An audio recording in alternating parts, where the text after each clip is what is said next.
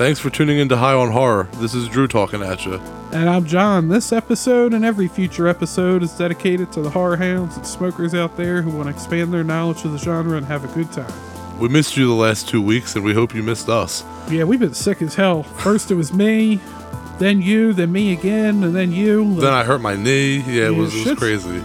Shit's hopefully back to normal now. But during our time off, we watched Barbarian, and we immediately knew that was what the topic of our next episode was going to be. So today we're reviewing Barbarian. And of course, get a bake. Today on High on Horror. Interviews, reviews, and the latest news all rolled into one.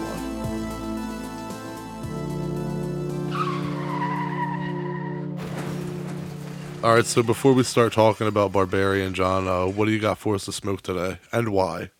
I got us some Orange Dream, and I got it because orange is my favorite color.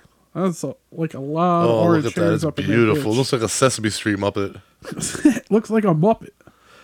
It's very energizing. It's a sativa-dominant hybrid. It's 18% THC crossed with Orange Crush and Blue Dream. Ooh. Each of which brings a unique dimension to the strain. Inviting aromas of citrus and vanilla combine to create a distinct flavor profile that can only be compared to orange creamsicles.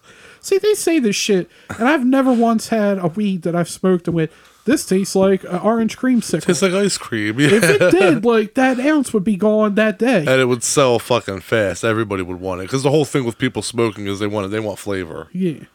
I'm in flavor country. Right. Mellow, euphoric, lightly settles in, easing you into a relaxed but alert state of mind that lets creativity roam free. Depression and stress sink away while your mood is lifted to new heights, and its lightweight effects make Orange Dream the perfect choice for any time of day. See, some of these people that write these descriptions, man, it is just overly wordy. Lightweight effects make you... No. Anyway... The feelings is you're dying over there. Yeah, I'm trying to recover it. It's a struggle for Drew right now. That shit punched me right in the lungs. Whew. But while he's recovering over there, I'll let you all know that this makes you feel uplifted, energetic, and happy. And, negatives. I don't see no dry mouth. Oh, shit. But number one is paranoid, dizzy, and dry eyes. I don't know. I feel like I'd rather substitute that dizzy for some dry mouth. Oh, shit. And as it said, the flavors are orange, vanilla, and citrus. I tasted the citrus just now. I didn't taste the other shit, but it tasted very lemony. I tasted that. It's funny because it also lists what it helps with, and none of them are over 50%. So I'm like, why are you even... The highest is 48. It helps people... reported helping people with stress. So it's like there's nothing that it's really good at. It's just all average. But there's nothing really bad. I mean, well, I guess it make you dizzy. But all right. So to start with Barbarian, let me just start by saying, John, that I think you'll agree with me that I am so fucking glad that I knew nothing about Barbarian before I saw it. Nothing was spoiled for me. I didn't even watch a trailer, which is unusual for me, but I still haven't watched the trailer. I meant to watch it after the movie because I feel like the trailer, whatever trailer they put out, probably would have ruined a lot of this movie for me. And I went in blind as well, and I'm kind of glad I did. I had seen people say they liked it, people not like it, but I never saw anything about the actual movie. I just knew... Yeah. The Airbnb part of it. Well, see, I did watch the trailer, and the trailer did not give away what was to come. That's the thing; it totally blindsides you. But I didn't. But I will say that I didn't watch enough of the trailers or TV spots to give away spoilers. I only watched the first trailer. I don't know what came after that, so there could have been some revealing stuff later on. But I didn't see any pictures or like online of anyone talking about it with spoiling things. So that was really nice. So we got to experience the movie at face value, and I don't think that it would have been as impactful as it was had we known spoilers. All I saw was Airbnb memes in horror groups, but I had no idea what it meant at all. And yeah. I saw ones that were, I guess, good enough that other people liked them, but it didn't affect me of knowing anything going into the movie. Yeah, I mean, the shock value alone going into this movie is golden. Director Zach Kreger had a hard time getting Barbarian made. It took 1.5 years of no's, as Zach puts it, before he finally got lucky and the studio backed it. Barbarian's got some ghastly content, but Zach being mostly known for comedy work like The Whitest Kids You Know. I fucking love The Whitest Kids You Know. That shit was great. Well, that made it even tougher for him to get it made because he's known for comedy, you know, on top of the fact that he's never directed before. And I said that this movie has ghastly content because it's fucked up. And it's so fucked up that actor Justin Long had to actually put the script down and finish it the next morning. It was too scary and fucked up for him to read before bed. Interesting. Yeah, right. Anyway, Zach Kreger read a book called The Gift of Fear, which is kind of like a self-help book. And there was this chapter all about red flags that men set up and women ignore, and how women need to recognize these red flags and stop ignoring them. So Zach kind of got inspired and like wrote as many red flag scenarios that he could think of and put them into one scene. And then he kind of built the rest of the movie around that. The 1999 Takashi Miike film Audition, one of my favorite Japanese movies, was a heavy influence on Barbarian. And I think that they'd make a hell of a double bill. John, do your thing, brother. Give me a second. I'm ripping the bong. I waited too long. I was like, I haven't hit this. Anyway, yes, as you said, Barbarian was directed by Zach Kreger. It's a 2022 American horror film. And this was actually the first film he's directed solo. Previously, he co-directed the 2009 Miss March with Whitest Kids You Know co-creator Trevor Moore. We just lost Trevor Moore last year. That's right, yeah. That was a crazy accident that happened. Just very unfortunate. He also co-directed 2011's The Civil War on Drugs. This film is produced by Arnon Milchin, Roy Lee, Raphael Margolis, and J.D. Lifshitz. The film stars Georgina Campbell, Bill Skarsgård, and Justin Long. So we start the film, and Tess Marshall, who's played by Georgina Campbell, rents an Airbnb that's in the rundown Brightmoor neighborhood of Detroit. She's there on a job interview, only she finds out it's been double booked, and Keith Toshko, played by Bill Skarsgård's already there. Keith kind of freaks her out at first. You mentioned that Red Flags book. Yeah. He comes off as like too inviting, too kind almost. And then later he kind of explains he kind of thought he didn't realize how he was acting and understands why she was kind of standoffish. Yeah. Like, he does stuff like he offers her a drink and he pours it. And then, like, he's trying to, like, be like, here, like, this isn't open. Like, I want to open it in front of you. Or, like, here, come inside while we figure this all out. Like, yeah, weird stuff like that. All these red flags. And she starts to come around to him, and they kind of share their love of music, and he kind of surprises her with his knowledge, and he's into the stuff that she's worked on. And they decide to share the house together. And Drew, would you ever rent an Airbnb? I mean, I like the idea that you get a house, but then I also don't like the idea. Or, like, sometimes it's not even a house, it's something cooler than that. I've seen some, like, weird stuff. But I would feel weird staying in someone's house like that, whereas I wouldn't feel as weird staying in a hotel. Yeah, I agree. Part of the paranoid person in me would be like, do they have cameras set up here? Like, are they? If I were to want to like jerk off on their couch real quick, are they gonna fucking see it and know about it? You know? So wow, that wasn't even the part I thought of. I just feel like I would be weird being in somebody's house. Like, well, it would. I would feel like they're gonna freak out if like I missed something, like, you know, cleaning up, and like I left like a empty soda bottle on the table and forgot about it. Yeah, it's one of those things where, like, if I were going to a convention or traveling and needed a place to stay and there were no, like, hotels or nothing available, I would seek it as an option, but I'm not, like, gung-ho to just be like, oh, I really like that house, let's rent it. Yeah, I'd rather just go to a fucking hotel. Even though I'd have way less shit. I mean, I guess I would rather go to an Airbnb if I was going to be stuck with a roach hotel, but if it was a decent hotel with no bugs, yeah. And jumping back in here to the story, the next morning, Keith leaves for the day and Tess goes to her interview. Tess has a pretty rough day. First, the woman that's interviewing her tells her that she should not be staying at that Airbnb in that part of town. And then when she gets back from the interview, she's chased by a homeless man yelling that she has to leave. So she ends up working her way downstairs and ends up getting locked downstairs. But then she kind of stumbles upon a hidden corridor. And then, you know, obviously you gotta go check that shit out. Yeah. Well, no, but white people do. Well, She does too. That's true. That's true. She's not necessarily Caucasian either, but movie people do. She acted white. Yeah, she had white mannerisms. She finds a room with a camcorder, a stained mattress, and a bloody handprint. At first, I was like, "Is this Black Phone?" Minus the camcorder, I guess. Tess backtracks and tries to leave, but she's still locked in the basement. But no, wait. Tell me when you first saw the room. When you find the room within the room, and then you find the fucking that dirty mattress, that stained mattress with the camera on the tripod. My first thought right there was, "Oh, this ain't good." Yeah. Oh, this ain't good. You don't want to find a fucking dank room hidden behind some wall with a camcorder set up with the mattress on like a metal dude recorded stuff. It just had like hostile written all over it. No, thank you.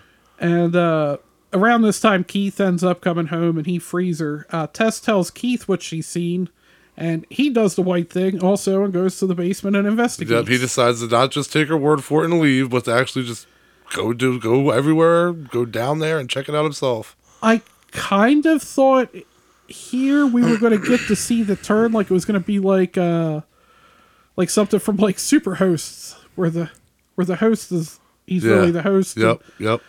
From our boy Brandon Christensen, I thought it was kind of maybe going to go somewhat like the Super Host route. Did you think that too? Yeah. I mean, if I say what I want to say, it might be a spoiler. Okay. Are we breaking this? Are we doing this one into a spoiler segment? Yeah. I'll save my spoilers, because even though we're still early into the movie, that. like shit happens early in the movie. I'll just say my thought was going in was that I'm watching the movie with my wife, right, and I'm sitting there and I'm watching it with Sam, and I'm like watching the movie and I don't trust Keith. Like you were just asking me, I don't trust him. I'm like, okay, he's setting her up, but I told my wife, I said, I was like, but the truth be told, like, if I were to write this movie, I would write him to be suspicious as fuck just to pull the rug out from under you and make it so he's not the one. So that was my thought going in. Rather that's what happens or not, stick around for the spoilers. But going in, I thought maybe I should trust him. Maybe we're kind of being honey-dicked here. Maybe we're being made to think that he's guilty and he's not. So that's all I'll say. Yeah, getting back to the dungeon here, Keith doesn't show back up, and Tess decides to go back downstairs. She discovers the hidden corridor she'd initially found leads to a subterranean tunnel, and that's where she hears Keith screaming for help. Like I said, I know it's early in the movie, but I think this is probably a good spot to jump off for spoilers, because shit starts happening kind of early in the movie, and it's one of those ones you need to see it for yourself. Agreed. The movie has twists and turns I did not see coming. We have another film where it's a couple stories that all kind of tie together loosely. Like I feel like we're seeing a lot more of those lately. Yeah. Or maybe it's just the movies we're picking. I don't know, man. But I feel like we're seeing that theme pop up more and more. Either way, I mean, the effects are done well. The story's good enough for me. Yeah. There's some really good kills in the film. There's nothing really I can point to and say, oh, I didn't like this. But I don't know. I can't put it in my top 5. It's one of the better films of the year. I'll give it that. But I don't know if I'd put it in my top 5. Okay. I'm not even going to try to do that now because I'd have to think about my top 5. But like, if it's not, it's probably not in the top 5. But it's right around there. Yeah. Like I said, I'd start to really think about it. But I mean, still, like, I love the film. I'm going to go a flat 7 out of 10. Okay. That's a little lower than me. I really, really liked this movie. And I think, again, that it's kind of one of those things, like we'll talk about it again. We'll talk about it in a few minutes. But one of my favorite movies, my favorite horror movies, is The Descent. And that's because it starts off as one kind of movie and then just completely left hooks you and changes. And Malevolence does that too. Remember how Malevolence legit starts off like the first 45 minutes, it's a bank robbery movie, but then it turns into a slasher movie. Yeah. And so like to not have anything spoiled for me and to watch this baked as hell, just sitting on my couch, to just not know what was coming and to just watch the fucking craziness that unfolded, I was like, I loved it, man. I was in. I gave it an 8.6. 8.6 out of 10. So yeah, I Yeah, like so the I'd I say like it's the more than definitely in you. your top 5 for this year. I would put it in exactly number 5 placement. Yeah. All right, so I guess here's where we'll leave you if you don't want spoilers. So I guess go play your Sega Genesis. What Nintendo? All right, diving back in here. Tessa's in the tunnel. She went down, found the corridor, and now she finds an injured Keith. The pair are attacked by a naked, deformed woman who brutally kills Keith. I did not see that shit coming. I know you didn't either, Drew.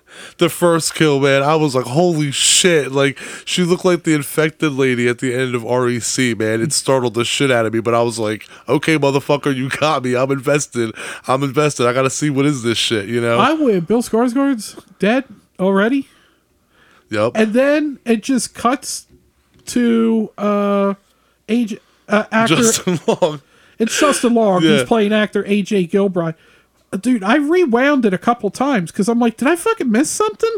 No, but that's the thing. That before we get there, I did want to say that I did believe Keith. There was a point where when Tess was looking for him in the tunnels, I thought, I'm like, this motherfucker's innocent. I was like, he's gonna end up getting fucked up or something. Like, we're expecting him to attack her, but that's not what's gonna happen. And then you see him, and you're thinking, oh no, I don't know, he's acting weird. Maybe he is trying to pull her into something. And then you just see that thing walk up on him, man. Like, yeah, I believed Keith. I believed him, but holy shit. And then, like you said, you just get this brutal kill. And then it just fucking cuts to like sunny California, and you got fucking Justin Long chilling in his convertible, Dude, talking on his car phone. Dude, I watched it and I rewound it twice. Well, like I jumped back like 10 seconds, like twice, and I'm like, I fucking missed something. Why the? And then I'm like, and then I remember going, oh shit.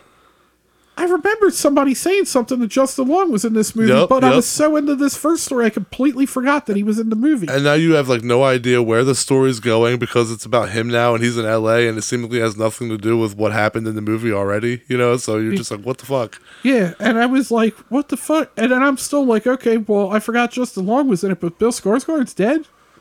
Yeah, you're still trying to like get over that, right?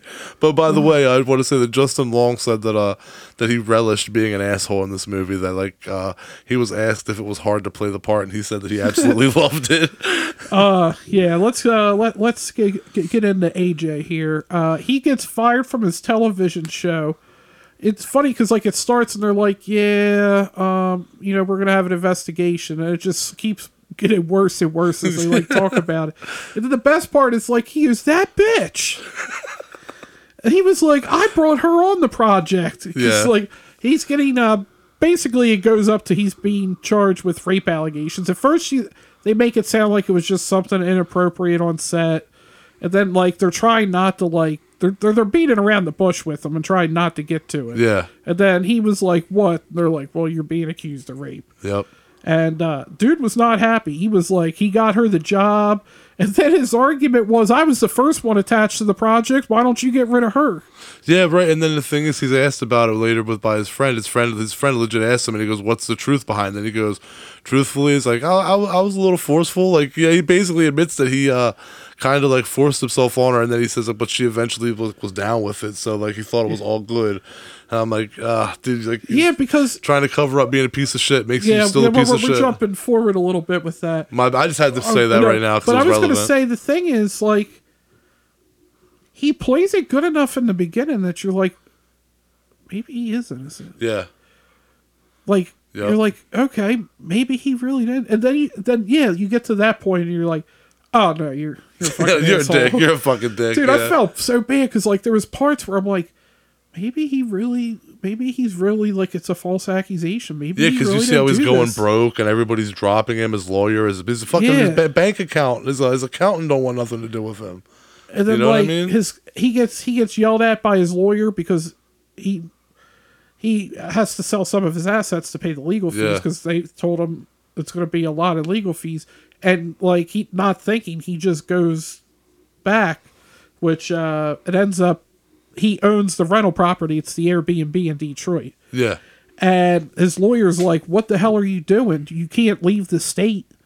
Because they were talking about arresting him. So it looks even worse because he's left the state he ran. right after and that's these where accusations. You're like, maybe he didn't do it, man, because like all this shit's happening. And then like you said, he talks to his friend and it's like, oh no, you were No, you fucking did that. You're a fucking asshole. But he inspects the house, and eventually he finds the hidden tunnel. Because he sees that like somebody was staying there and doesn't know. He thought somebody was like. He realizes that like whoever. So we now know whoever was doing the Airbnb thing was unbeknownst to him. Somebody was renting his house out without him knowing. And he gets there to see Tess and Keith's stuff basically still there and the basement door open. Yeah, and the deformed woman attacks him, and he falls into a pit alongside Tess. And that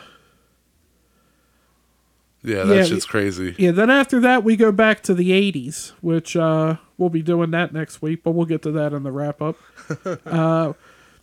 So we see the original homeowner, a man named Frank, in a flashback to the 1980s shows he was the house's original owner. Played by Richard Drake. He played the White Walker. The OG Night King. Yeah, that's right, yeah. He was the first one. And we find out Frank abducted women, held them captive in this tunnel, and then he would use the hidden room to videotape himself raping them, and then rape the subsequent children. Ugh. It's like real Father of the Year material there. Jesus, yeah. But so we go back to the present now, and Tess explains that the woman, who's referred to as the mother, wants them to act as her children. AJ refuses to drink the milk from the bottle offered by Mother. Oh, dude! Oh my God! Like everybody talks about the bottle of semen with the hair in it from Don't Breathe. Everybody talks about that, like with the bottle of semen with like the little pube in it. But like, come on, man! How is her holding that dripping fucking bottle with that hair, with that fucking long, coarse black hairs around the nipple of it? Oh my God, no! Would you have done it? Are you Justin Long, or are you drinking the milk? Listen. I want to also bring up he refuses to drink the milk from the bottle offered by the mother. So she drags him away and forces him to breastfeed. Yeah, she does. Like, I feel for AJ in these scenes. I'm not trying to drink that milk. But tell me, I thought when that happened, if I was Justin Long, I'd have been like, damn, I should have just fucking sucked on that bottle nipple and just fucking drank the milk that way. Now I'm sucking on the titty. If you knew that the consequence was going to be forced breastfeeding, that's why I wanted to get to that, because no, I wouldn't have, but then I would have regretted when she was making me breastfeed. I'd been like, damn, I should have just fucking sucked on that hairy, like, bottle nipple. But when she makes him breastfeed, that's another one of the moments in the movie where you're just like, what is going on in this movie? How crazy is this shit gonna get? Like, are they really gonna do this and show this? Yep. So while AJ's being forced to suck on the mother's titties, Jess decides that's the perfect time to get out of the house. Yeah, fucking A. She narrowly escapes the house with the help of the homeless man who chased her earlier, and the homeless man is named Andre, played by James Butler. He tells Tess to stay in the not to stay in the neighborhood, as the mother ventures outside to hunt at night. That was creepy too. He goes, shit comes out at night. I'm like, that naked bitch with saggy titties is roaming the streets every night, and y'all are good with that? Like, y'all are good with that? I don't think they're good with it, but shoot that bitch. That thing's just a swag in it. With the mother distracted, AJ attempts to escape and ventures deep into the tunnels. He finds the room that Mother is seemingly frightened of and discovers a bed-bound Frank. Like, how is my man living? Like, he wasn't in good shape, but like he just been chilling underground. Yeah, right. Doesn't have a line in the movie. Doesn't say he does say like a word, but not in his older state. He doesn't say a word. He just lays there miserable and pissy. Initially, AJ thinks Frank's another victim of Mother. Right, he doesn't know the history. And he tells Frank the police will come investigate, and AJ discovers the tapes, and he flips out on Frank when he finds out what Frank's been up to. Yeah, he sees the footage of Frank doing his little rape Frank thing. pulls a gun, and AJ changes his tune real quick. Dude, I thought he was going to shoot AJ as well. I thought, oh, fuck. Like, you know. But then Frank just killed himself. I just thought, like, let the fact that this fucker's old and sick, like, impair his aiming. Tess reaches a gas station and calls the police, but the officers aren't buying this shit. And they refuse to investigate inside the house. Part of me thinks the cops know. Yeah. And they're just like, we're not dealing with the mother. Oh, real quick, though. Let me go back real quick. I did want to say that during an interview, Justin Long said that there was a scene that actually got cut from the movie because we were talking about him sucking on her titties. There was a scene cut from the movie where during that scene where Justin's being breastfed, the mother, or whatever you want to call it, grabs a rat and like bites into the rat and starts like feeding the rat to Justin and or to AJ, Justin, whichever. So they actually said that was actually too much for the movie and decided to cut it out. So I can see why. It is pretty gruesome.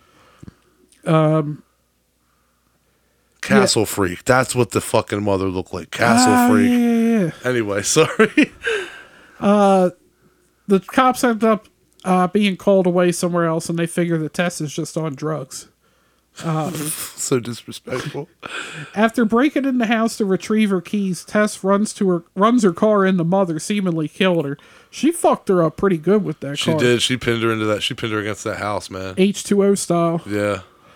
She tries to go back for AJ. Fuck that. And she eats a bullet on accident for her troubles. Yeah, he fucking shoots her, dude. Are you serious? The two escape the house on accident, but still, and discover that Mother is missing and find shelter with Andre. Andre explains that Mother is the product of multi-generational incest by Frank. Mother then just ambushes the group and kills Andre. Andre just told him that Mother never comes this far out. We're safe here till morning. As he's saying that, she fucking busts through the wall, fucking Kool-Aid Man style. Right? And then the Mother chases Tess and AJ up a water tower. AJ pushes Tess... They go full on Gilbert Grape. He pushes Tess off the tower in an attempt to save himself. Dude, can you believe when he did that?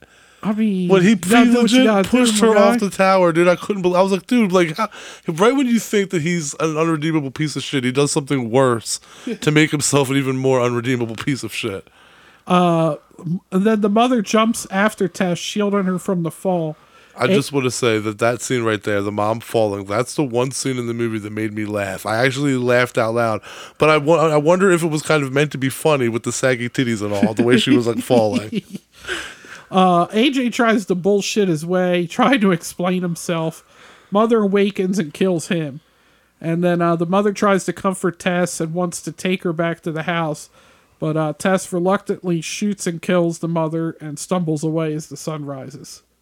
Yeah, it's she fucking like splits his head open. AJ's head just legit gets like banana split. He got fucked up. Yeah, man. I thought it was a solid movie. I like that the Mother died because I don't really think that this should get a sequel. Just let this be a one-off, you know. But yeah, man, I dug it definitely. Yeah. So, what'd you give it again? I gave it an 8.6 out of 10. I think. Yeah, I gave it gave her a flat 7. So, yeah, I guess that'll about wrap it up. So, thanks to all the horror hounds and smokers out there for tuning in. And I said we were going back to the 80s next week. That's right. Early 80s. Our first time having a guest on twice. I mean, we had 2 episodes with Brian Usna, but that was just all one long interview we split up. Right. This is our second time. We're going to have Laura Marie Taylor and John Diedrichson back on. We talked about Girls' Night a little bit when we had her on to talk about Friday the 13th Part 2. But we're going to do a deep dive into Girls' Night Out. Arrow's put out an awesome release. Me and Drew both have it, so you got to check that out if you can.